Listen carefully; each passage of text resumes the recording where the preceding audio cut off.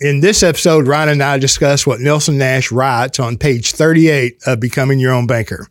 Specifically, whether you should use a limited pay or a traditional whole life policy to practice the infinite banking concept. And I can't think of a better way to spend Christmas. Thank you for listening, and Merry Christmas. Welcome to the Banking with Life podcast. I'm your host, James Nethery. I'm your co-host, Ryan Griggs. And here we're going to do a Christmas episode today because we love you. We love Christmas and gift giving and receiving and mainly giving. But it's been a minute. You know, it seems like it's been a minute. The holidays are brutal. And Thanksgiving, I always try to spend good time with family. And then here we are now, Christmas, and you got the lights off. It's all disorienting. So this is a tough time. Ryan doesn't like the lights off. It's an intimate setting. This looks really nice. Y'all did well. I imagine that would be Julie or Jana. And Jess. Not you. And Jess. Okay. What do you mean probably not? Why are you taking me out of the equation? I was trying to be accurate. I'm sure Justin and Jess mainly did it. Yeah, somebody had something to do with it, and they did a good job. They did. Not only did they do that, but we have a book room. You know, we sell a lot of books. Yeah, I'm really excited about this. I really am. You know, we moved into this building like in 2017, and it was all remodeled. It was an old county courthouse. We moved over here for this big room, which it was a sub courthouse, the county in which I live. And so they had the Justice of the Peace court here, and this was a courtroom, so it was big, and so that's why we moved over here so we could do events and did it. You know, Nelson spoke here, Paul Cleveland spoke here, but then it quickly turned into a podcast room. My point here is that room, there was some shelving in there at the time. The contractors pulled it out, and then they wandered off and never to return. And so we made do, but those shelves were replaced because they were kind of custom made for the square footage in there. And that was done. And it's a beautiful thing. I wish you could see it. You didn't know you were going to get a furniture update. I like the evolution of the activities in this room. We went from consuming wealth with the government services that were occurring here to live in-person events. You know, so good private activity, but restricted to just individual people. And now there's a whole digital show in here. Look at this beautiful evolution of the space. Listen, there's a whole story. A lot of my clients know how this whole building came into. I should spend time on it later, okay? But it went from You financed the purchase of it. I did. And then, too, you know, it's county property, so there's a bidding thing. They have their whole method on how to buy and sell property or do everything that they do. You know, it takes all the people in a court to do all that. And a couple of them were reluctant. You know, I said, listen, you've got a building there that you're paying to maintain, and it was empty. They tried to sell it to the city. The city didn't want it because of all the capital that it would take, you know, to remodel or whatever. And then I just made the case. I made a fair offer too, and I'm going to continue since it's up. Okay.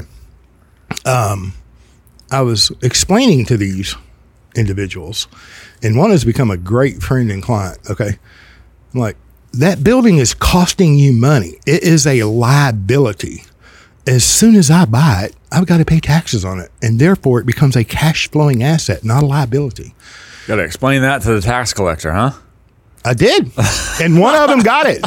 No, they were not the tax collector. I mean, I don't think that you can explain anything to them about theft or private property.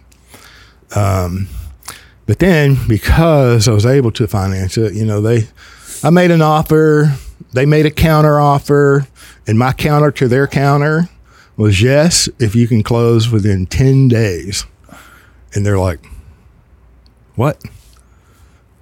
So that's what happened. That's part of having the liquidity, being able to pay cash, got you the building.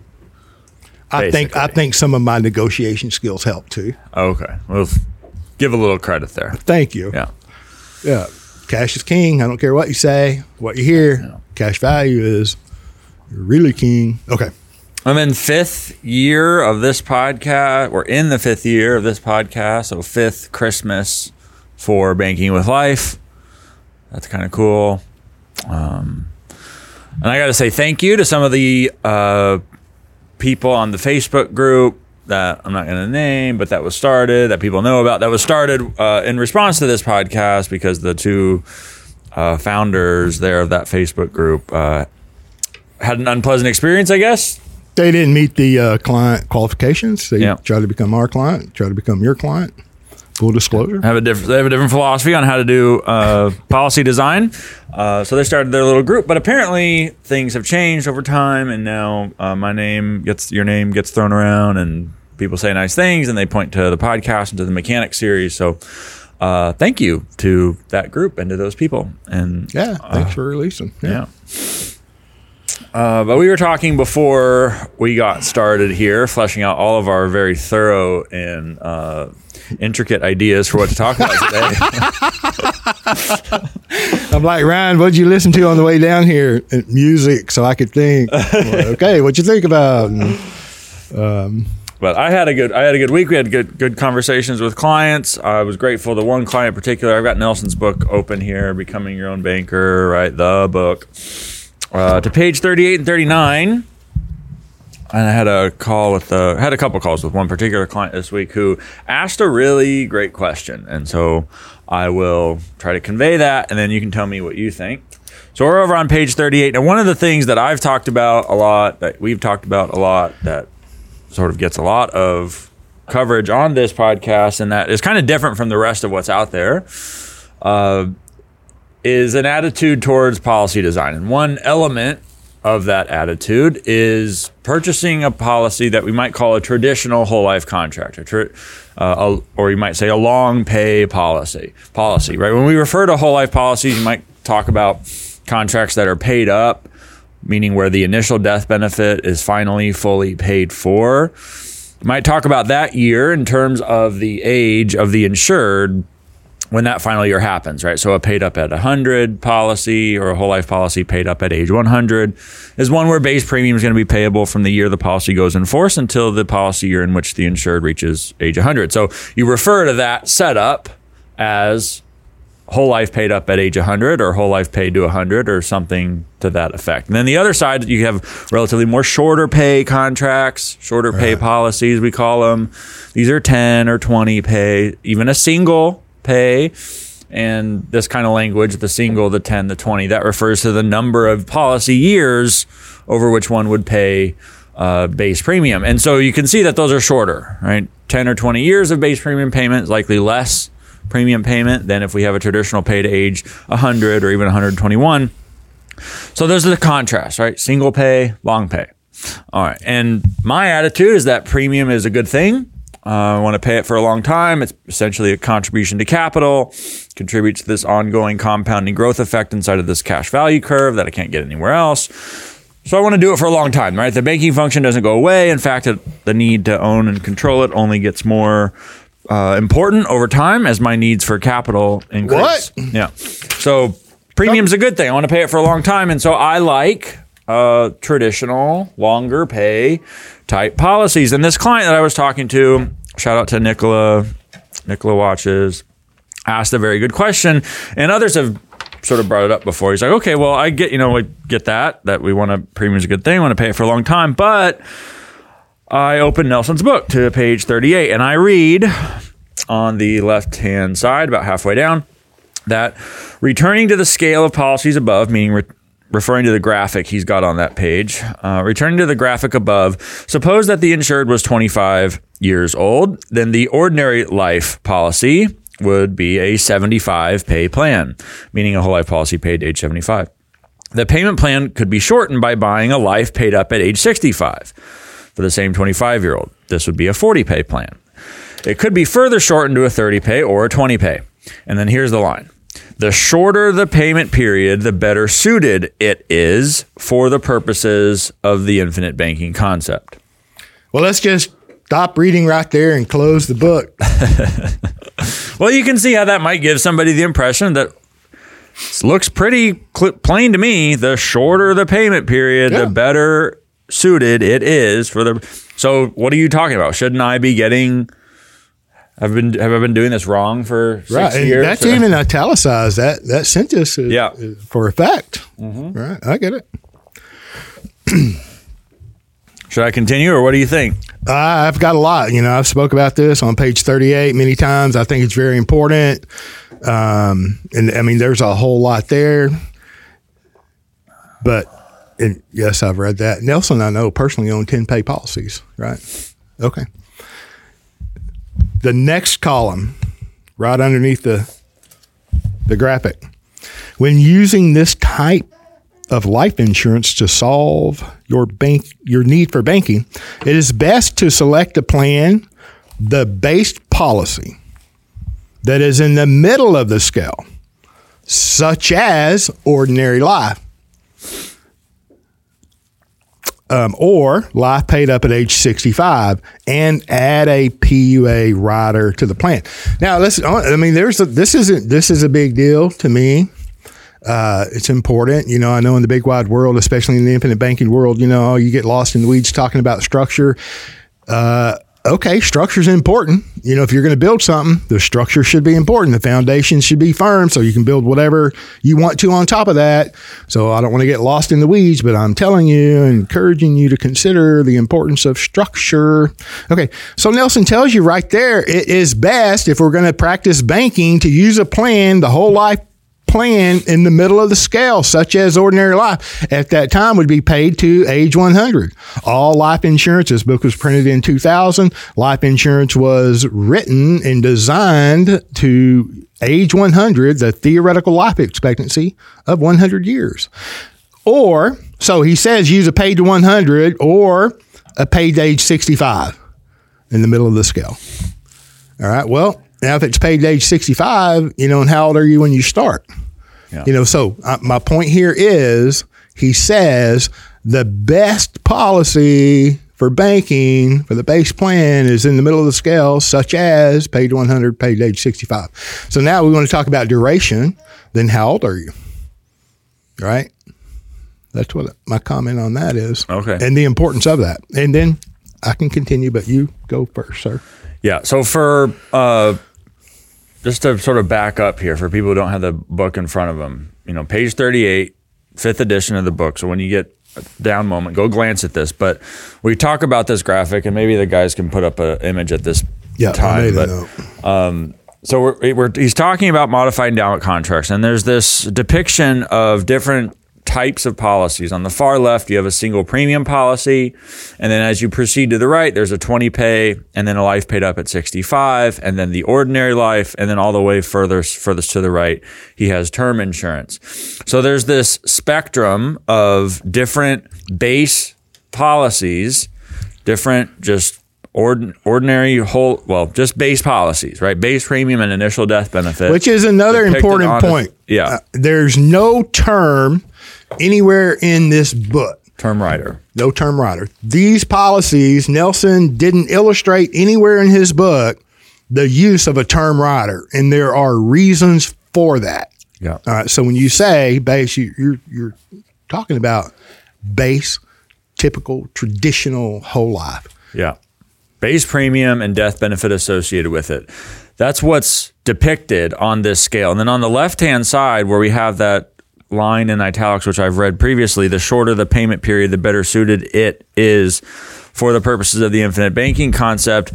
This gets to the idea that a relatively limited pay contract for a fixed amount of initial death benefit will generate or show higher cash value growth than will a longer pay ordinary base whole life policy for the same fixed death benefit. Okay, there's a lot of layers to that right there, right? And it kind of has to do with understanding the nature of value growth and what base premium is in relationship to this initial death benefit, right? When you go to get whole life insurance, the foundation, the starting point for all whole life is what we call the base policy. There's some fixed initial death benefit. Some people will say face amount, right? It's some amount of fixed death benefit payable upon the death of the insured whenever that happens. right? And that's from day one right away for the life of the contract, so long as premium is paid, that initial death benefit remains fixed. I call it initial death benefit, right? Some say initial face amount, whatever. It's initial death benefit and base premium. Those two elements together, that is the base policy. It's the starting point for the contract, right? And we pay base premium over several years, typically, until we say that the policy is paid up. And that's informal, sort of shorthand type language. What really we mean is that you're going to reach a year in the future where you'll pay your final year's worth of base premium.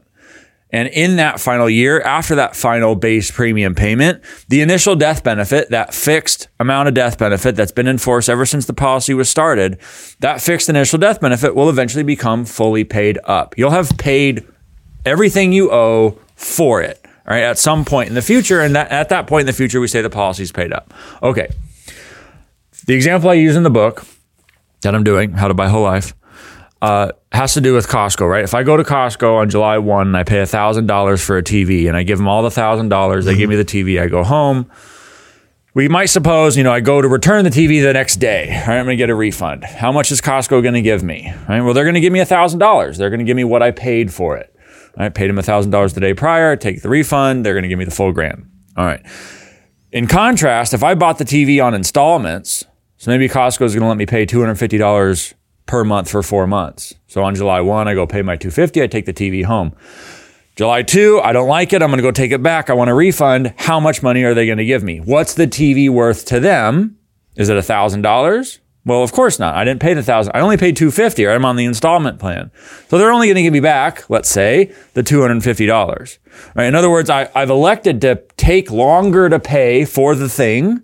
And by doing so, by choosing to pay in installments of $250 per month, I'm generating value slower in the property, the TV, than I would have generated it if I had paid for it all up front. Right, if I hadn't taken so long to pay for it, if I had just paid $1,000 day one instead of $250 per month for 4 months, I'd have generated $1,000 of value in the TV, and Costco would give me a refund for that amount. Right? And the underlying point is that the longer I take to pay for something, the slower I generate value in it. Right? The shorter I take to pay for something, the quicker I generate value in it. In life insurance, that something is the initial death benefit. Right? I'm paying base premium for an initial death benefit. And if I pay for that initial death benefit quicker, in fewer years, a more limited pay, a shorter pay type policy, a 10 pay, a 20 pay, then I'm going to generate cash value in that policy faster than if I had taken longer to pay for it. Right? Then I had done like a pay to 100 or a pay to 95. Right? And this is maybe this is a complex idea, and it sounds like sometimes I feel like I drone on when I explain this, but like that's the underlying nature of value generation in whole life. And it has to do with how long we're going to pay for the fixed death benefit. Right now, if we notice though, in that whole setup, like I'm assuming a fixed death benefit in both cases, right? The limited pay and the longer pay. And we've not talked about term riders. We've not talked about PUA riders. We've not talked about anything else, just the base policy. Right. Not dividends, just a base policy, death benefit, duration. Just the base policy, right? And so and that's my point to this guy, although I took longer to explain it here, but that was my point, is that so far at that point, we're just talking about a base policy, yes. Right? Cash value growth dynamics are more efficient in a shorter pay contract. That's true, but you can't stop there. Right? Because the PUA premium. Then he says, add PUA to that policy that you select from the middle of the graph. Yeah. So that line you read comes later, right? When using this type of life insurance to solve your need for banking, it is best to select a plan that is in the middle of the scale. And on the graphic, what's in the middle of the scale is your longer pay policies. Right, such as an ordinary life or a life paid to 65, and add a paid up additions rider. Right. And, like PUA premium is extremely unique, right? It's very much like a single pay base whole life policy in that there's one payment, right? One premium payment or a one-time payment of some amount that adds incrementally more death benefit, and that new death benefit is fully paid for. Paid up additions, paid up. And to go back one step in the graph, there are three policies that Nelson put in the graph. One was a 20 pay. The other was a life paid up at 65, and the other is ordinary pay, which paid to age 100. Notice, even when he said it is best to choose a life paid up at age 65 or ordinary, those are a longer duration than the 20 pay. Yes. Yeah. So when it's what's best to the life insurance that's best to use for IBC is to the right along that spectrum of duration, right? That a longer pay contract. And then to add a PUA rider. Yes. And so like what's happening, and this is what I want to get across, is like the relationship between PUA premium and the underlying base policy, right? By paying base premium, you're in some sense buying the right to pay PUA premium. And the longer one pays base premium, the longer you have the right to pay PUA premium, right? Typically, PUA premium is not allowed if there's no base premium allowed, right? Once a policy comes paid up, very often, no other premiums of any kind are payable, including PUA.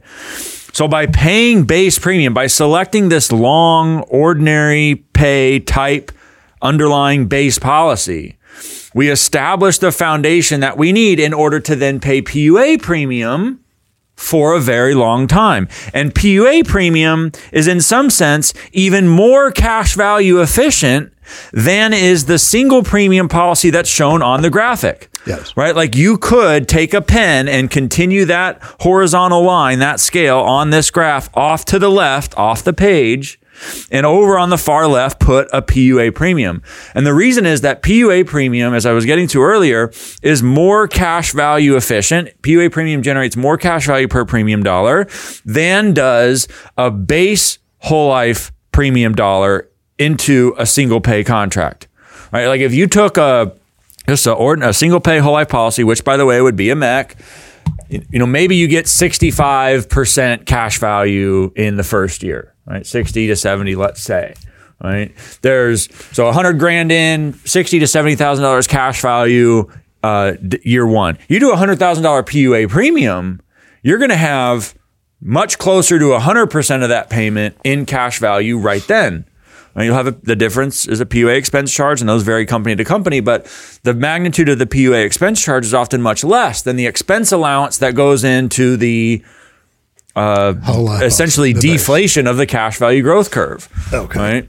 So that, in other words, what I'm saying is that you want a blend. Yeah. Right? We want enough base premium for a long time because that buys the ability to pay then the most efficient form, the most cash value efficient form of premium, which is PUA. Right? I think there's a couple of points too. When you take the PUA, if you went to the left off of the page, it would be a MEC. You can't do that. The PUA is a rider to a whole life policy. Right. And here, and I'm not trying to be, I just want to make some very clear points. At that time, before Nelson, before he comes up with the infinite banking concept, he discovers that, a mutual company pays dividends, and there are several dividend elections or options, and one of them was a PUA. Right, so the dividend could be paid into the PUA. It's buying paid up additional death benefit, and the majority of it's going to cash. As a matter of fact, most of the time when a dividend is paid to the PUA, there is no expense charge to the dividend. It just goes straight to cash and buys a paid up death benefit. Okay, it was later here into the late and mid to late 90s, I believe, when the unscheduled PUA became available, right? Where you could weight a premium to a PUA. All right. You mean like in the form of a PUA rider? Yeah. No question. The PUA rider period is what is going on here. So a couple of points that I want to make that yes, and it goes further. The PUA is a rider. So you're not going to be able to pay a PUA premium without a whole life policy. And if it's paid up, like you said a minute ago, you're not going to be able to pay a PUA premium. The dividend can still be applied there. So yeah, you go to the left, it would be more efficient than the short term, the single premium, but you can't do it. It would be a MEC anyway. And then you're making the point that the further out Well, no, you're not making the point the further out you go. Other than you want the contractual right to pay a premium a long time, therefore you can pay a PUA. Yeah. Okay. Yes, at 100%. Okay. Perfect. I think those are important. There's more, but. Well, and we can build further on that, right? Like, so if we have this idea that, go ahead. Well, you got to the point where structure matters. Yeah. The blend, you want to blend. Right. Yes. And the question just becomes how much of one. There you go. But couched in the broader, more fundamental context of we want the ability to pay for a long time. Right. Like the stuff online about cash value as early as possible, maximum cash value as early as possible. All that is short-term oriented thinking that where the root idea is that premium is a bad thing. It's a cost. Absolutely. It's a continuation of flawed thinking. Yeah. No question. I mean, I have spoken exactly on this. You in the last October 2023 Banking with Life. I mean, you graphically proved the focus is too short term. Whenever you focus on the PUA. And then let me see, and you said it earlier as well, that every company has different charges and abilities and flexibilities with their PUA. Whenever you see like a 1090, I know I hate even talking about it, but it's important because you're getting beat up with it, in my opinion. That is the limit that particular company will allow. Yeah. There's no magic to that number. Other than, it might illustrate and you do it. That's the limit of that company or those two companies. Yeah. And I have never seen the name of the company that will actually let you go even further.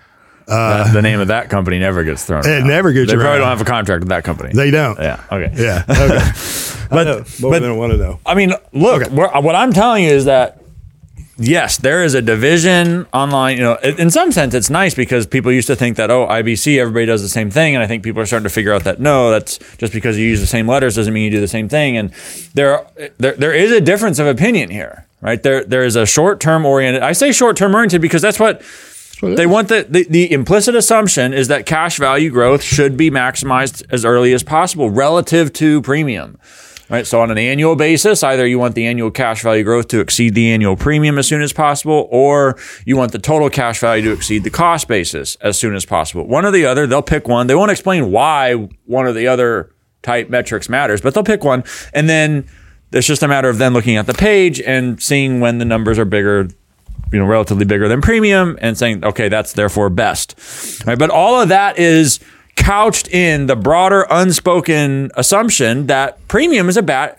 Look, the reason we want to accentuate the benefit, the reason we want to accentuate cash value earlier is because that's the thing that's good. The premium that we have to pay to get it is bad, right? So we want as much of the good relative to the bad thing as possible. And that's the assumption. Now, you could take the other side of that, which is where I started, which is to say that the banking problem never goes away. The need to pay premium, statistically speaking, only increases because we make more money the older we get. If you think things are going to worsen economically in terms of things like price inflation, then maybe you want to offset that falling purchasing power out there in the world by increasing purchasing power in your own economy. If you want to do that, then that's more reason to pay more premium, right? There's this whole separate idea that premium payment is a good thing. And I want to do it, or at least have the right to do it, should I be willing and able to pay it for as long as possible. And if you do that, if that's what actually ends up happening, cash values, death benefits, dividends all become much greater than if you went with the short-term oriented route in the first place. And yeah. And of course I'm over here squirming, it's like, this is where I live. The basics, the fundamentals, you cannot jump over them or don't let them go unconsidered. As trite as it sounds, as simplistic as it sounds or appears, you hit it right on the nose. Number one, think long range. That is a violation. Of course, if you're short-term thinking, you're not thinking long-term. Okay, that is what it is. It's a matter of duration, right? Yeah, okay, of thinking. And then Number two, don't be afraid to capitalize. The idea that a premium is a bad thing, you want to pay it as soon as possible and then no more, you're afraid to pay a premium. Or you don't understand the power of premium in life insurance, because life insurance policies are designed for a premium to be paid. And you, in my opinion, in my encouragement, you should understand what this could do for you and your family. Then number three, you tell me if I'm thinking wrong on A and I'm thinking and acting wrong on A and B, am I going to act all of a sudden correctly on C or 3, which is don't steal the peas. Yeah. No, you show me. Don't tell me. You'd have to show me, right? And then number 4, right, was like, don't do business with banks outside of checking and savings account. But number 5 is rethink your thinking. And this is a thinking problem. The way you think is the problem. That's the problem. All right. I mean, you're very technically going through mechanically and in an economic way, like, I'm just giving you a precursor to his book. So they're technical, economic, factual, and then the thinking, right? And my point is, and always has been, that thinking, that short-term thinking, is not going to serve you well. It's not even going to serve the agents and advisors well that write that business, because their clients will soon discover, the ones that are like, oh my gosh, this Infinite Bank, oh my gosh, I had no idea. You get 3 or 4 years into it and it's like, now I want to pay. You mean to tell me I'm going to be forced to reduce my premium in the future? And then they get angry. Yeah. We talk to them all day long, every day. So my point is, this is a problem in thinking. Yeah. When I go through, I had a couple of illustration reviews this week, and so we build out and then kind of go line by line with people, and you start looking at the pattern of, I'm doing another lecture series, follow up to the mechanic series on patterns of, I think I'm going to call it whole life growth patterns. I think that's what I'm going to call it. Proved with graphics. Not proved. Supported with graphics. Show things, yeah. And so I'm going to do sort of graphical analysis showing how things change in a policy over time. So hopefully I can convey this idea that, in essence, there is this, it's like an avatar, or like there's this general identifiable growth pattern, and specifically to the cash value, but to death benefit and dividends too. And the things like the age of the insured when you start, and the underwriting status, and the structure, and the different total premium outlay, like those types of things can have an effect on the exact shifting and particular orientation of this curve. But in general, the curve has essentially a fundamental shape, right? And the question kind of becomes whether you have one or not. It's like yours is going to be marginally different, shifted out, shifted right, shifted left, shifted up, shifted down. Some will have a greater slope, some will less, but if essentially it's the same curve. But so then therefore you would support, now I won't use the word prove, but this idea of earlier when you want to blend is, and I'm just going back to, the duration is important, and it depends on you, the individual. I'm 60, you're much younger, Nelson was older. We're at different points in our life expectancy, right? So the duration does matter. Therefore, the structure does matter. Yeah. So if yours looks like mine, looks like yours, somebody's wrong, right? Yeah. And if there's an entity, that if there's 5 people at the table, okay, and we're all buyers, and all of our policies look the same, there's one entity that's there that was part of that, whether they actually wrote them, delivered them, talked about them, designed them, or whatever. You tell me who the schmuck at the table is. I'm just saying the duration matters, and then the blend matters, and you can't separate those two. Yeah. The importance of those two. All right. And then you also mentioned the purchasing power of the dollar. You mean to tell me that life insurance, properly structured, and I know that's broad, and we can get into that as deep as you want to go, can be a hedge against inflation? And I can therefore counteract or mitigate the destruction of the purchasing power of my dollar? What? And you mean to tell me you're going to brag about a 4, 5, or 6% rate of return on life insurance, and then out of the same breath tell me that a life insurance policy can mitigate the effects of inflation? And I'm saying, yes, it's a hard hell yes, if you understand. I mean, that's pretty powerful to me. And, the dollar's going to collapse. If they revalue the dollar, they're going to revalue everything you own, because everything you own is denominated in dollars. And you have no control of that. If you happen to own life insurance and all these other assets, you're still going to win hands down. Anyway. Yeah. So the duration and the inflation and the thinking, all of that short-term thinking is in the actions that occur, mutilating the policies, in my words, is an outgrowth of flawed thinking. Yeah. And mutilating a policy design, Frankenstein policies. I mean, we'd be pretty critical of some approaches to policy design, but it really, the attitude that I have, maybe that we have, against the limited pay, short-term type thing is only because of the trade-off that comes with it. Absolutely. Right? Like I've gotten to, because I continue to talk about these and flesh them out and refine them, they get sharper. I really enjoy it. But it's like, consider and I know it's not fun to consider the legal stuff, but we have to deal with it, right? It's part of this business, right? But consider in essence what a modified endowment contract is. Right? It's just where a whole life policy where you have too much cash value relative to death benefit too soon. According to the IRS. Yeah, the government doesn't want you to build up a bunch of value in life insurance too fast, right? They're fine with some, but they don't like it too fast. Okay. They're going to limit the amount you can have. Right. The cash value. Consider too much cash value too soon, right? That's the essence of what a MEC is. And the way that, we have this 7-pay test, the way that the IRS decided and the Senate decided to regulate this in collusion with term promoters is because we went through we went through the relationship between the length of payment and the pace of value generation, right? The quicker you pay for something, the faster you generate value.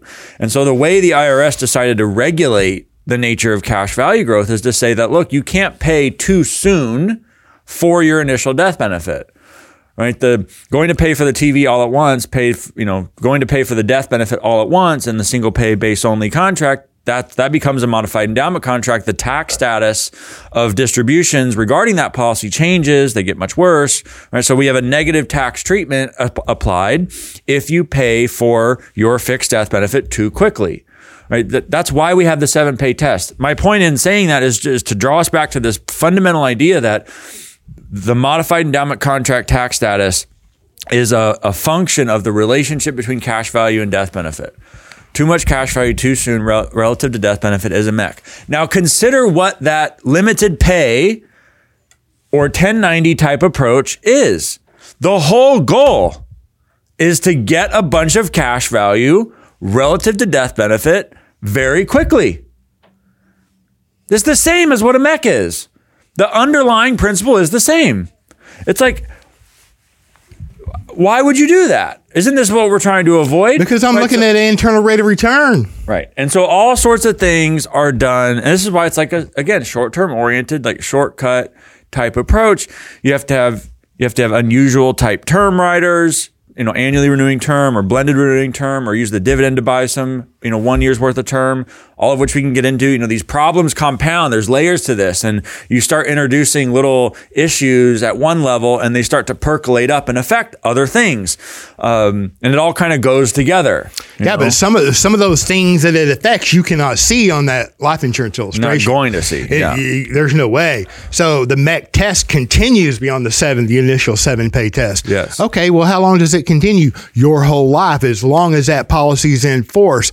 Oh, wait, I'm 25. That could be a lot of years. It could be 80 years. Okay. So let's say I have a policy that's designed incorrectly, in my opinion, your opinion, and you have all of these added little adjustments, or what was your terminology? These little components, little or these shortcuts, yeah. The effects of these little things that have done, right, to make it look really good, and for you to get to the yes, so the agent gets paid, or however that relationship goes. All right. Well, what does that do way out into the future? Let's say I want to go out, 20 years, 30 years, and I want to start taking passive income. Oh, wait, now the death benefit's going to start changing. And there's a relationship between the premium, the cash value, and the death benefit, and your age, cash value and death benefit. That relationship's violated according to the IRS because of the mix. So, and I know I use broad terms often, but I learned from a young man, the canvas is broad, so it's okay to use. Okay. Do I want a policy to MEC when I'm 75 or 80 taking income? Yeah, no. No. Everything becomes taxable. So there are no shortcuts to success. If there are, please share with me and let me know. I do not know of any. Maybe when I was young. You're just not paying enough money to a business coach. That's really the problem. Oh, let me tell you what.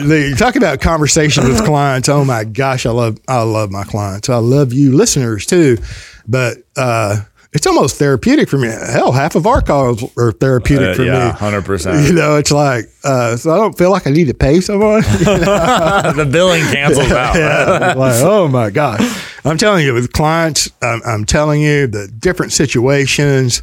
It's thank you. I appreciate you. It's very therapeutic for me, and I trust that it's beneficial for you whenever we have conversations. So I'm not gonna. I don't feel the need currently. Okay. No, and this is this whole thing came from a conversation I had with a client earlier this week, and it was good. It's very good. It's a legitimate question. Look, I get it. I get where this question comes from, right? The short. I mean, it's black and white. To reason through it is that, and then you have to add to it that we're here in 2023. This was written in 2000. Then you have to consider that interest rates have changed and what the effect 7702 changed to the tax code. Yeah. How the treatment of life insurance. Yeah. People read, this is a broader point. People read Becoming Your Own Banker, and some can get the idea that the examples he uses to illustrate his points are mistaken for suggestions about how you in particular, you right now, you watching, you listening, should go and do IBC in your own life. And that wasn't the goal here, right? Like these materials, the sequence of material, the material itself in Becoming Your Own Banker was the outcome of Nelson's 2-day, 10-hour seminar, right? And those seminars, which was the outcome of his career as a forester, thinking long range, a Christian, an economist, and a life insurance agent since 1964. So I just say that to say that this was the outcome of an effort to present a new way of thinking in general, right? Like what this means for you in particular is going to depend on you and your circumstances, and then how far into the future we go and what is available from the industry at that time. And I might have left out Austrian economists. What about them? He was that as well, in addition to the forester. And two, are you good? Yeah, I'm going to go somewhere else with it. So yeah, I'm good for now. Yeah. Okay. Well, and maybe this is where you're going, but the conversation that you referenced, we talk regularly. We had a conversation several weeks ago about the PUA, and it was pretty in depth, maybe a month or so ago. I don't know. Yeah. And then you mentioned it now. There was a lot to that, and mentioning the PUA earlier, that we need the flexibility. And it's a single pay. It's akin to that. It's paid up when you pay the premium.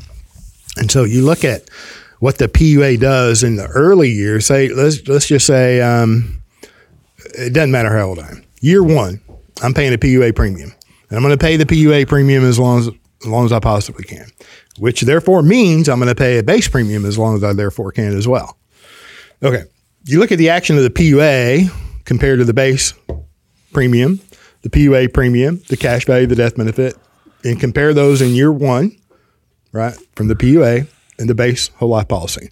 At whatever duration that you decide, and what your decision, my encouragement would be, your decision should be based on your own research, your own due diligence, and then interaction with a competent advisor agent. Okay, I think that's where success is. Competent, educated, you're educated, they're educated, and they go through the nuances and the mathematics, the numbers, not even the math. Okay, you're comparing the PUA to the whole life in year one.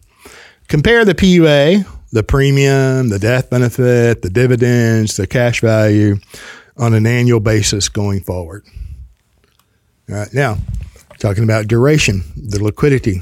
If I pay a base whole life premium, the contractual guarantee from the issuing insurance company says that the cash value must equal the death benefit at age 121. Okay? So you have all that time. Now, if I pay a PUA premium, let's say I pay $1,000 into PUA premium, what's the death benefit going to be? It's going to be a variation of the 1,000, and it's paid up. No more future premiums. So the only thing that's going to increase that death benefit of the PUA in year one out to the duration, 121, are the dividends. Okay. So then, and I understand liquidity. I appreciate liquidity. I understand leverage. And then, so you tell me what dividend is going to be larger on the base or the PUA? I see where you're going with this. Okay. Now stay with me. Now, as we go out into the future and I pay a PUA 20 years from now, paying $1,000, mm-hmm. There's going to be an increase in cash value because of all of the previous premiums. There's no question. But I pay $1,000 in base premium in year 20, and I pay $1,000 in PUA premium in year 20. You tell me where the power is. Okay. I think I understand what you're getting at. So in this, I know that you can break it down economically for us. Well, let me just add how I understand this. There is more than one dividend on a whole life insurance policy built for the IBC. If you have a PUA rider, there are two. Right? There's dividends paid on PUA rider premium. There's dividends paid on base whole life premium. And the underlying fact is that dividends paid on base premium are greater than dividends paid on PUA rider premium. Right? And so if you have a policy structure where a relatively larger percentage of your annual outlay goes to base premium, eventually that policy will show higher dividends. Right? Eventually in short order. Yeah. Typically. So. Yeah. And then you have in the future. So with in other words, and that's kind of counterintuitive, right? Because dividends are a source of PUA premium, right? Yeah. And this is really good. Okay, so all of the 1090 type stuff, right? It's we've beaten this horse dead many times over, but the whole idea is he keeps wandering back in the form of dissatisfied or questioning clients or perspective. Yeah, and it happens, so it's fine. We talk about it. Okay, so the idea is I'm going to pay a lot of PUA out of my own pocket to build a bunch of cash value right away, right? I want very little base because PUA is the better one, generally, is the idea, right? Okay, well, given that dividends paid on base, given that dividends also go to PUA premium, and we have structures with relatively more or less to the base. If I take a policy structure with less to base premium in order to accentuate my out-of-pocket PUA, I am simultaneously inhibiting or reducing the amount of PUA I'm going to get from dividends. Right, so that's what I mean by it's counterintuitive. It's like, in order to get all this PUA paid early on, I'm going to reduce the thing that's going to cause me to receive more PUA later, right? Because the dividend paid on base premium will become substantial over time. And even early on, the dividend paid on base premium is greater than the dividend paid on PUA premium. It all goes back to this idea that there should be a combination, right? There should be a blend. It shouldn't be all one or the other, right? Because we wouldn't go to the other side of things, although you could, and say that I'm just going to do base only whole life. Sure. That is one extreme. Yeah. And now, by the way, not an illegitimate extreme. I mean, I've illustrated some base only mean, the way that after the Section 7702 change, like the way dividends are paid on base only whole life, I mean, you still get respectable cash value, and in very long term, very respectable, just super respectable, right? Like if I have, so maybe it's a $20,000 total outlay, right? As we decide what the appropriate outlay is going to be, and maybe on the one hand we have a 4060 design, on the other you have a 50. On the other hand, you have just a base only design, right? So the majority of that 20 grand is going to PUA. On the other hand, all of it's going to base. Well, of course, the 4060 or whatever the structure is that has a PUA allocation is going to have more cash value earlier. No question. But after the expiration of the term rider on that policy, you're going to cut that total outlay down, right? You're going to come down to the base premium. You're going to pull back on PUA premium, generally because PUA premium paid after the expiration of a term rider will cause a MEC. You don't want that. So you're going to pull back on the PUA. But over here, where you have a base only contract, first of all, you're not going to have a term rider at all. Don't need one. Excuse me. So no temporary death benefit. And then after the other policy's term rider expires, you continue chugging on, right? The higher the policy that's base only, and just generally speaking, a premium structure with more to the base, that policy is going to accept more premium over its lifetime, right? And more premium will eventually mean more cash value. I love that, because then you're thinking long term, and I'm not making the case. I'm just supporting, the statements. You're thinking long term. You're not afraid to capitalize. And if you're thinking that way in 1 and 2, you'll probably continue correct thinking and not steal the peas. Yeah. Right? Okay. So, and so there is a plan. Duration and structure matter. They cannot be left out of the equation. And then I want to bring up a point on Nelson Nash's State Farm Policy of 1959. He that's available in his 6.5 hour presentation. I believe it's shown there. And he puts the bar graph on there. He shows you the premium, and he shows you the cash value growth, and he shows you the dividend. That 1959 State Farm Policy, the dividends are incredible. It's shocking. I'll promise you, in 1959, he probably didn't believe the illustrations. They didn't have illustrations like we have them today. If they did, he wouldn't have believed them. And then he did a premium offset. Not really. Dividends to pay premium for the first 15 years. In spite of that, you look at that graph, the dividends are staggering. And the dividend comes from the base on that policy. The majority. Yes, the PUA still earns dividends. Yeah. But it was an all base policy. The PUA was only there to receive the dividend. He couldn't pay additional premium to the PUA. He didn't have the unstructured PUA. So look that video up, listen to it more than once, and pay close attention to all of the points that Nelson made. But look at that graph and tell me the PUA is a best thing going throughout the whole life policy. And I love PUA. I want to pay PUA. I pay PUA. I'm telling you. Proper, Glenn. Well, what does that mean? Duration, your age, all of those things matter. Yeah. Look, in a perfect world where we were thinking completely long term, and flexibility in the premium wasn't important, and having cash value right away wasn't at all important. In that world, all the policies would be majority based, just traditional whole life. Yeah, majority based. Yeah. And then whatever PUA you could put on there without mecking, without a term rider, which would be very low. Yeah. But we'd be much heavier towards base premium because those policies will accept that just more money over time. Well, I'm not going to have any cash flow when I retire. I'm not going to have any cash flow. Yeah, man, the planning for poverty mindset is so deeply ingrained. I'm going to be in a lower tax bracket. I'm going to have lower income. I would really check those. If those thoughts wander in, I'd show them the door.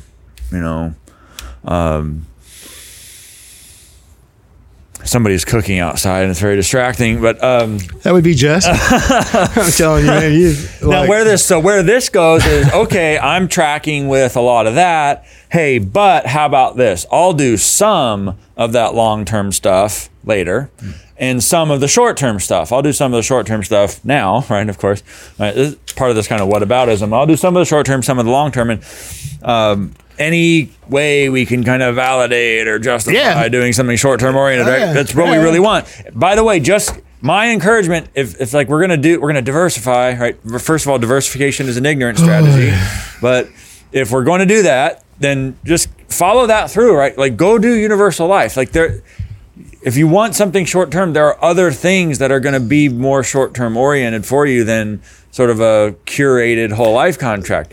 Now, one of the main problems with doing whole life on the short-term maximum cash value as early as possible, even if we assume that the policy owner understands all the trade-offs, they know that they're going to have to cut down on their premium way early, they get all of that.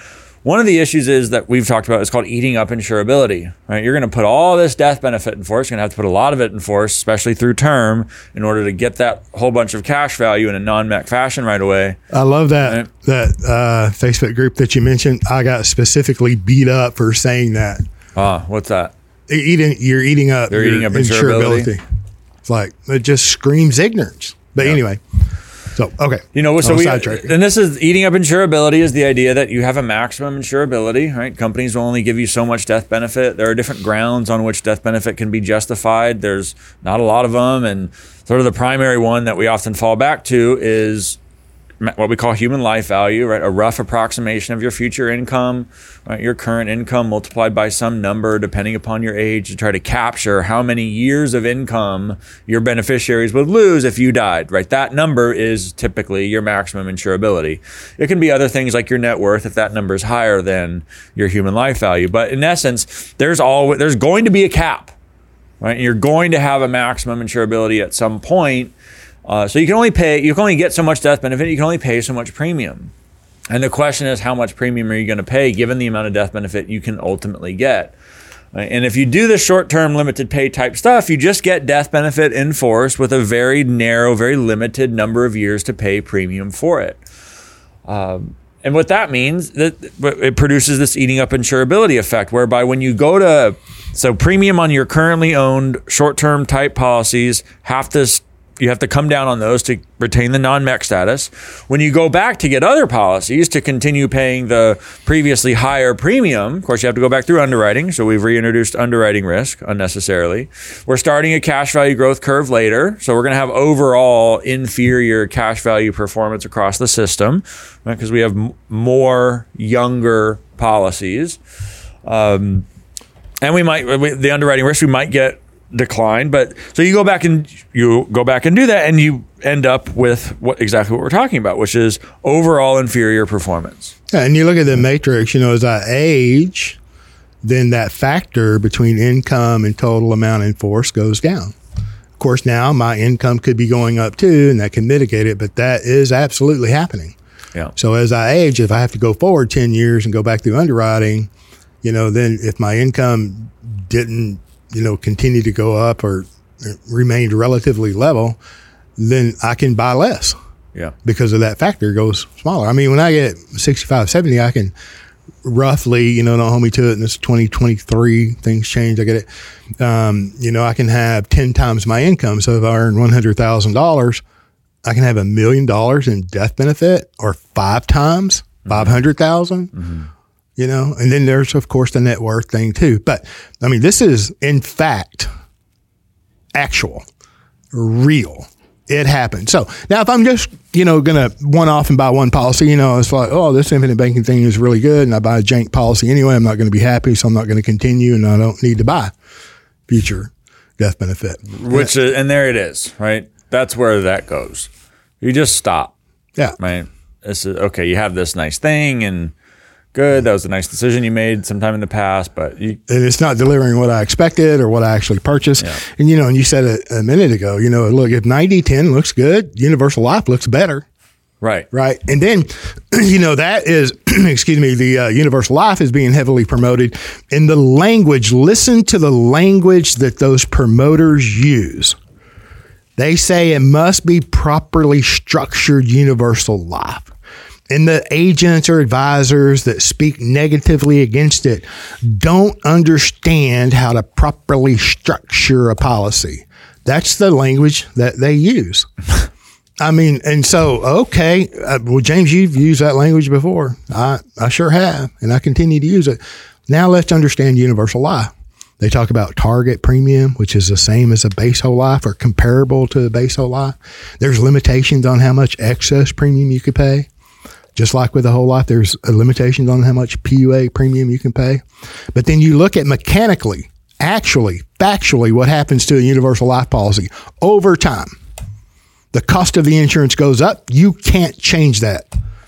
Every day that you're on this earth doing a full circle, the cost of the death benefit goes up. Then you're limited on what you could do with that. Eventually, the cost of the insurance is going to eat up that account value.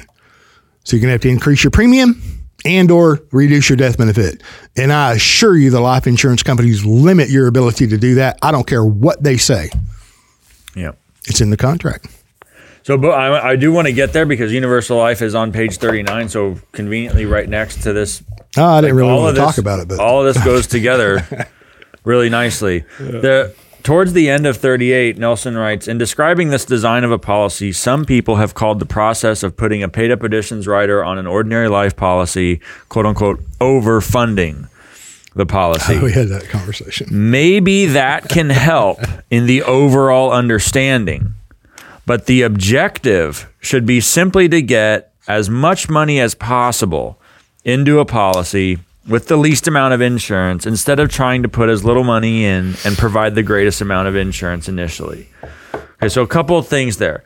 People online have taken this word overfunding and just abused it, right? And it's very popular. I want to overfund, and it refers to a lot of different things.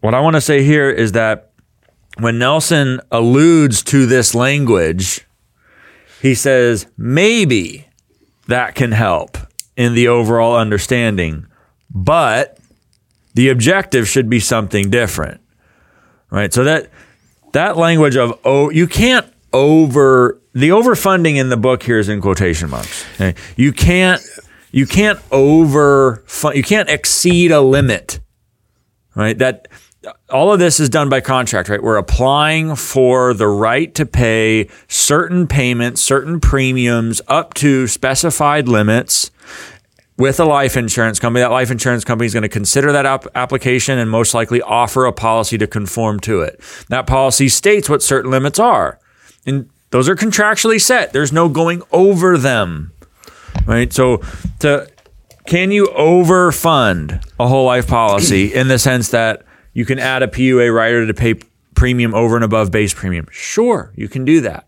But what overfunding has become online is pay a wild amount of PUA premium in the first year, right? Maybe $100,000 total outlay or whatever with, an ongoing outlay of $5,000 or $10,000. Right, so big, large lump sum year one, little itty bitty dribble thereafter, and that's been called overfunding, right? And that's supposed to be dump in, dump in, yeah. Supposed to be the next great evolution of the short-term limited pay type thinking. Again, all around maximum cash value as soon as possible. None of this escapes the problems we're talking about, right? We talked about this on, before the cameras turned on. Nelson didn't use, to my knowledge, I was around him as much as I possibly could be, and I'm not speaking for him. My experience, Nelson did not use that terminology overfunding. In my opinion, that's exactly why it's in quotes. Overfunding, that language comes from the sales process of universal life. Okay? So they use it. I mean, it's used across the industry now. I get it. Nelson didn't, in my experience, use that language, and I believe that's why it is in quotations. But he clarifies exactly his point, just as Ryan just demonstrated. This idea of overfunding is, I can't explain it better than you just did. My point is, Nelson didn't use that language. And he put it in quotation marks, I believe, on purpose. That language came from the sales process of universal life. Just like when you hear somebody say, oh, this is investment grade life insurance. That is universal life insurance lingo back in the day from selling universal life. Anything to make whatever it is look better than it is.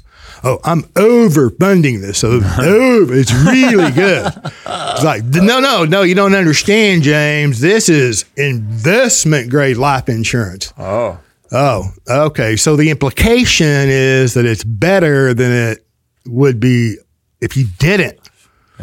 Yeah. The ordinary way. Oh my God. Ordinary life insurance. It's very interesting that you say that the overfunding may have been an allusion to the sales language of Universal Life. I mean, that kind of lines up because literally the next section is on Universal Life. Like there's a underlying structure and flow here. A path? Yeah. Oh yeah. And this is I love to point this out because it's not enough because the annually renewing term and the blended term PUA riders are so popular out in the industry. And I love this. There's a longer section in Building Your Warehouse of Wealth on this, but here it is too in Becoming Your Own Banker. Right. Nelson's talking about when he looked at Universal Life, he says, this happened during a time of high interest rates and Universal Life, quote unquote, looked good in the early years of the policy.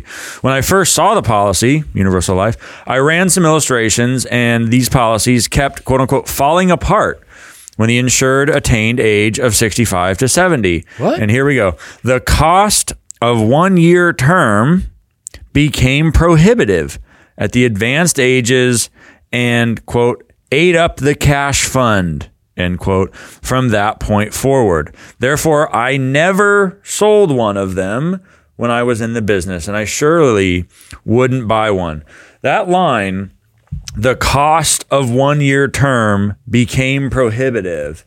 That is like the golden line right here when we talk about these other types of term riders, right? Annually renewing term, blended term, PUA.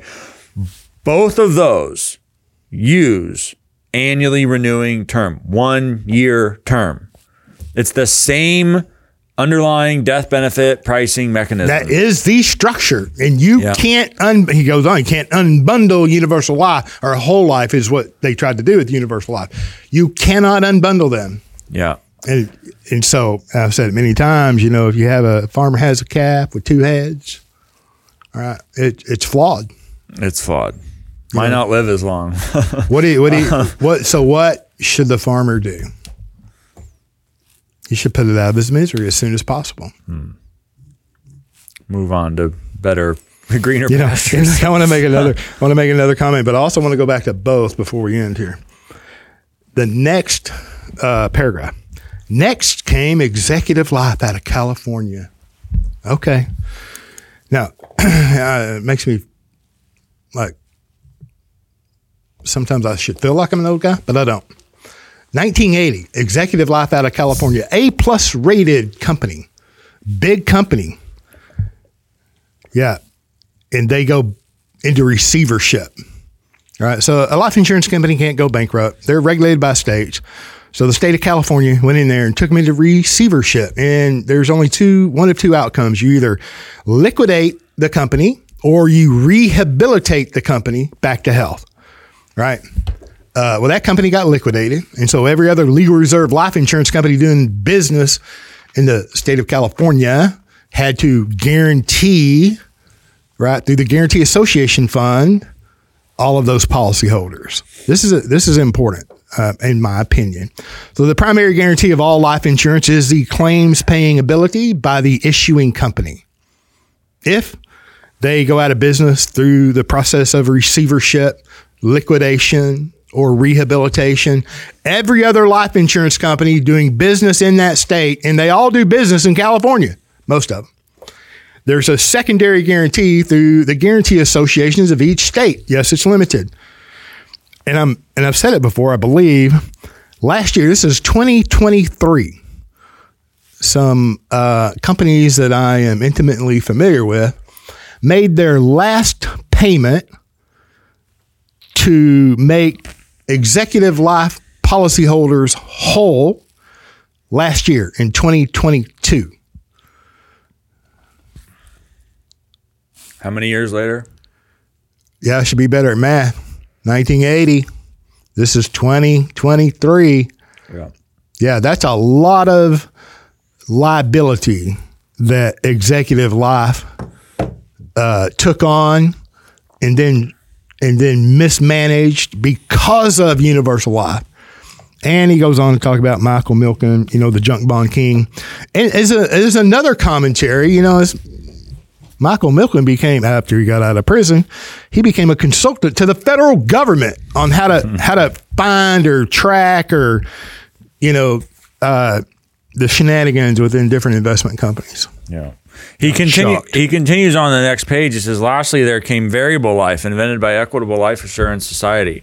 It was nothing more than 1-year term insurance with a side fund of a mutual fund. Notice the similarity, right? The objection to universal life and to variable life has fundamentally the same basis, right? Absolutely. The underlying death benefit pricing mechanism is annually renewing, right? And so when my view, frankly, is that the use of annually renewing term in whatever form it is, just a standalone annually renewing term rider, a blended term PUA rider, a dividend election at the company, the use of annually renewing term in the context of whole life is just a mechanism of trying to sneak in universal life into the whole life space. Right? And it's the annually renewing term is done to artificially accentuate early cash value growth, which is what the purpose of universal and variable life is, to show great on paper growth using some arbitrary selected interest rate. And it's the same functional purpose of 1-year term in the UL and VL world applies in the whole life world. It's to facilitate the artificial inflation of cash value growth earlier. Yeah, absolutely. Right. And then the side fund is the only thing that's changed. High interest rates with E.F. Hutton. A particular mechanism. Interest rates come down. Oh my gosh, what do we got to do from the life insurance company's perspective? We've forgotten our heritage. We want to be all things to all people. We want to be a financial services institution. Hey, we'll wrap up sub-accounts, mutual funds. Wrap it up in a life because look at the market. It's going like gangbusters. And it'll overcome, right, the returns of the market, the sub-accounts, and the VUL, variable universal life, are going to overcome the rising cost of insurance internally. And the client will never see it until it blows up later. Oh, yeah, well, how'd that go? Okay, no, they've about all blown up. If they have them now, I mean, if you still, I don't want to speak. If they haven't blown up, which most of them have, they're going to blow up in the future, my opinion. Oh, wait. Then the life insurance company comes out. Well, wait, hold on. We have equity indexed universal life. Equity. So, there's some grain there, but we don't want to, it's not a security. So we want to be able to ride it in the life insurance industry without being an investment company or investment advisor. And we can use historical, hypothetical projections on what an index has produced in the past, right? And then we'll project that out forward, right? Because the market's still going like gangbusters, but now you don't have to participate in any losses. Zero's your hero, all that kind of marketing terminology, right? The internal cost of the insurance is going up. But James, we have 110 and 120, 150% cap on what could be earned in the index. Oh, okay. Well, who has a right to move those up and down by contract? And who routinely moves them up and down? The life insurance company. All right. So strike one, they got it out. I mean, they got out. They lost it. They missed it. Strike one, universal life. Strike two, variable universal life. And you tell me you're going to hit a home run with index universal life? Nay, I say strike three, brother. You're going to be out. Yeah. But look, I've said it many times. I know I'm very repetitive. W.C. Fields, look him up, black and white. I know you're more than likely younger than me. W.C. Fields. Look, the broker made money. The firm made money. So the agent made money. The life insurance company made money. Talking about universal life. And 2 out of 3 ain't bad. Yeah. The client. Yeah. It seems like there's pure base only whole life, And then there are all these attempts to dilute it or water it down or really to ultimately fundamentally evolve it into something like term, which is nothing ever pays, and it's just something that the insurance company What a deal. On. If I'm going to buy decreasing 1-year term, which is a blended PUA. It's either through the blending of the PUA and the death benefit through 1-year term riders. It's either the death benefit is going to go down. It's supposed to be in relationship to the increase in death benefit from the dividend option going to the PUA, or you're going to buy, a term product for a time period, and then it's all going to come off eventually, illustratively, right? Now, you tell me, in a perfect world, there's never a problem, right? So I'm the life insurance company, and you're going to pay me a premium. I'm going to keep the level premium and very affordable for you. Okay. So you can invest and do all the things that Wall Street wants you to do. Yeah. Crypto tokens. Yeah. And the longer you live, the closer to graduation you become, period. And the future is unknown, and we got statistical. I get all that. So you're going to pay me a premium, and I am going to eliminate as soon as I can my risk to pay you a death benefit. Well, perfect. Same with long dated term. Why can't I buy a 60-year term policy? Because then, by God, the life insurance company had to pay a death benefit. Yeah. These are mechanisms to manage liability. It's the company managing their liability. Now, whether that means the contract is favorable for your own purposes with respect to IBC, probably another question. But yeah, you go back to both. Maybe you should do both. Maybe you should do a 90-10 or this short dated theory, the long dated theory, and then you talked about insurability. Over and over and over, we have conversations with people who have bought into the idea of short duration premium, whether it's a 90-10, 80-20, whatever the construct is, right? And then, of course, if you're extremely happy, probably, you don't reach out to someone. But invariably, I don't know how many conversations, a ton of conversations where somebody actually did become uninsurable. What? What? You've got the scrawny little death benefit. You're limited on how much you can pay. You're limited in the duration that you can pay. The dividend's being eaten up by the term rider. It's not even increasing the death benefit. Yeah.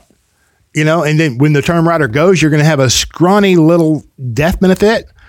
There's no financial planning. There's no personal planning. There's no serious consideration and implementation in those situations. It's somebody selling a life insurance policy, my opinion.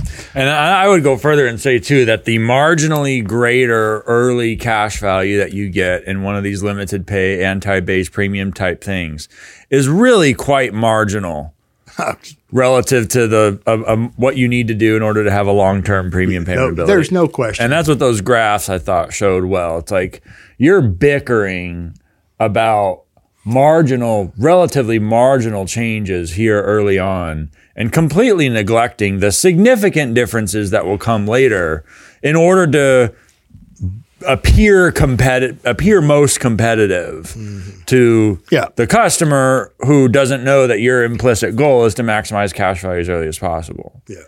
That's really what that is. It is. I've talked about it. You've done it graphically previously many times. It's like the difference is typically a tenths of a basis point, the difference, right? In a rate of return, let's say it's 1%, right? Well, you've really mutilated a policy to make that happen. But then it just dispels the idea of volume. You can't eliminate the rate versus volume consideration. You can't with with duration and structure. Man, if I pay a premium 20 years from now, and it's 15 times increase in cash value, but I paid a skinny base. I bought into the anti-base idea. So I might be able to pay $1,000 in base premium, and it might go up 15 times, 15,000. Whoa! Well, yeah, you could, the volume, okay, rate versus volume. But now if I can pay a $100,000 base because I was not anti-base and now there's $1.5 million increase, what? Or let's say $1.3 million. I don't care. I don't want to make it look better than it is. So Yeah, you be happy, man. You throw that $1,000 in every year, and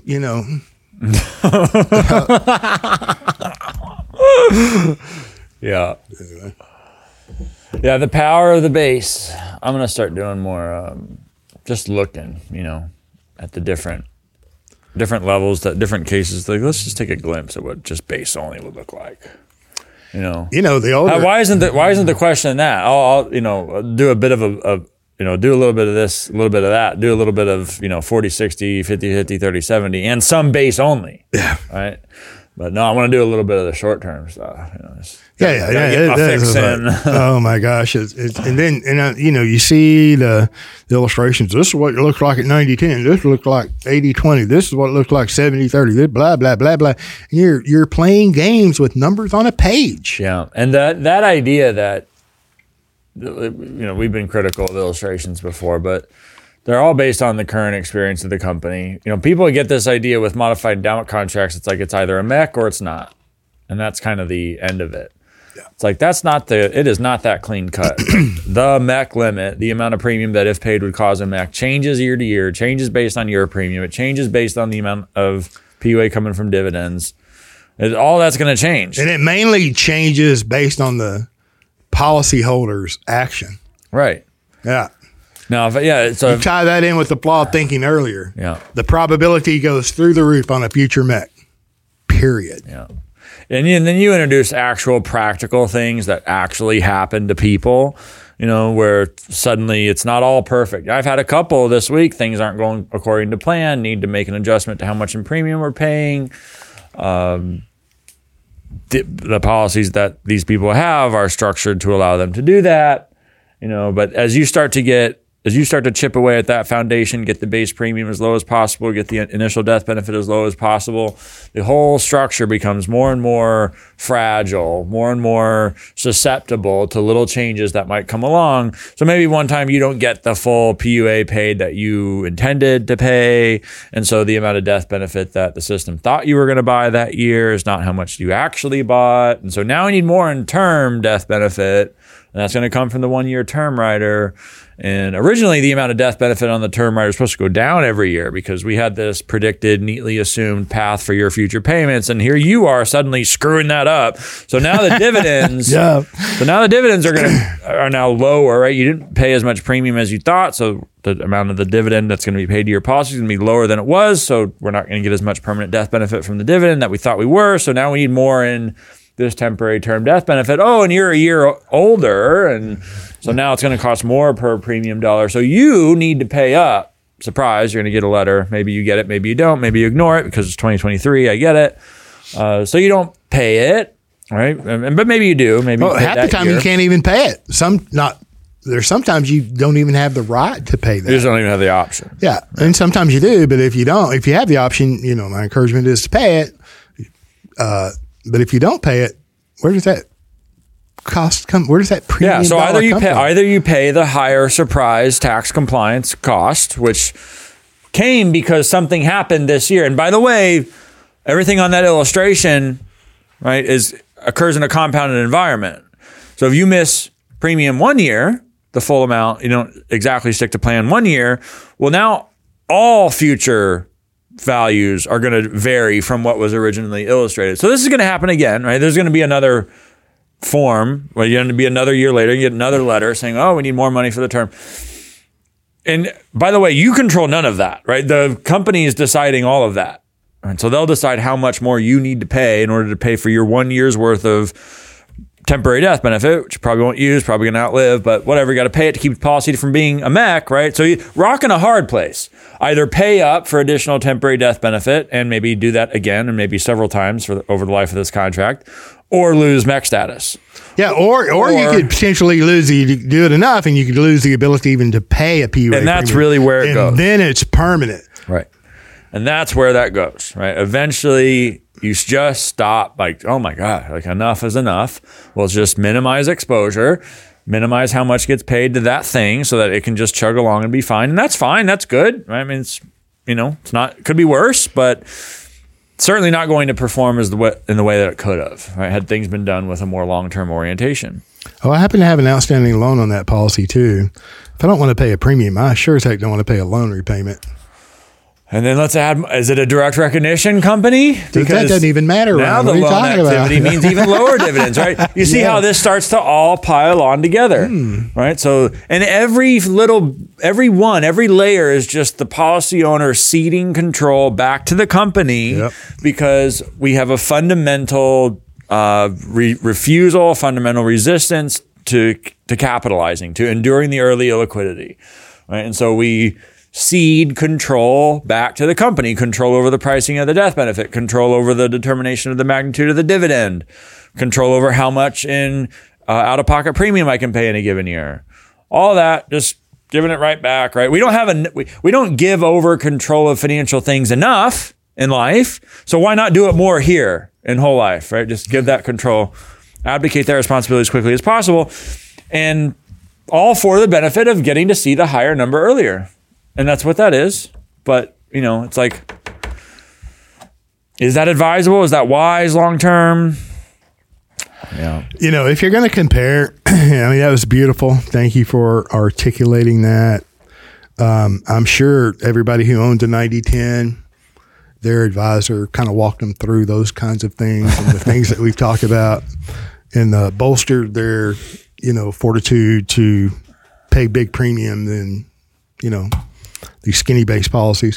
But if you're going to compare, 90/10 or these really thinly structured policies, go ahead and compare them with universal life. And then while you're comparing all that, go ahead and compare, the longest dated, cheapest term policy that you can buy in tax-free government bonds.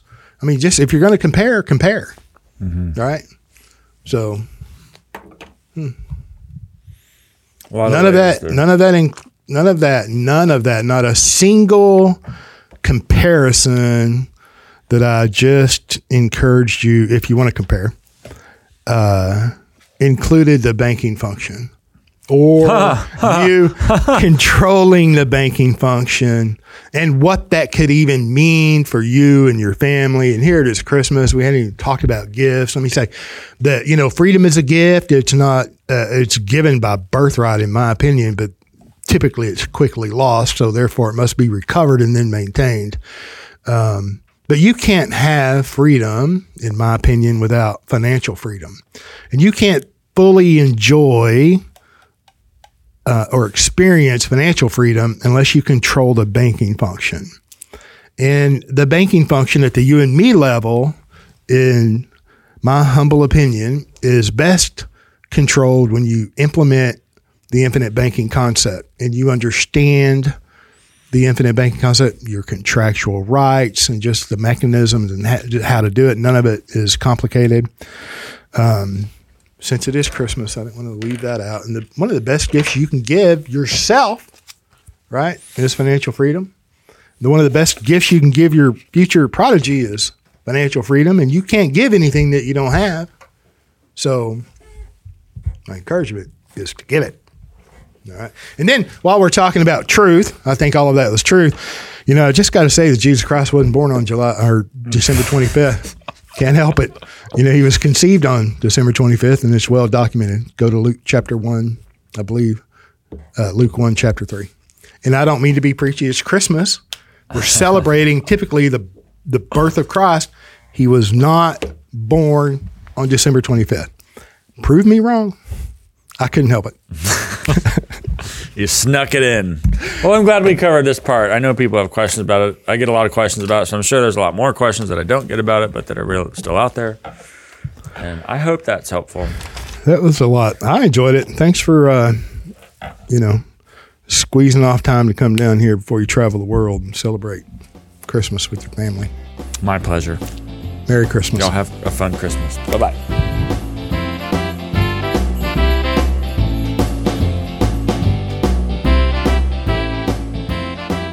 Thank you for joining us on the Banking with Life podcast. If you're watching on YouTube, make sure to like and subscribe and click on that little notification bell. Otherwise, join us on Apple Podcasts and Stitcher for weekly content.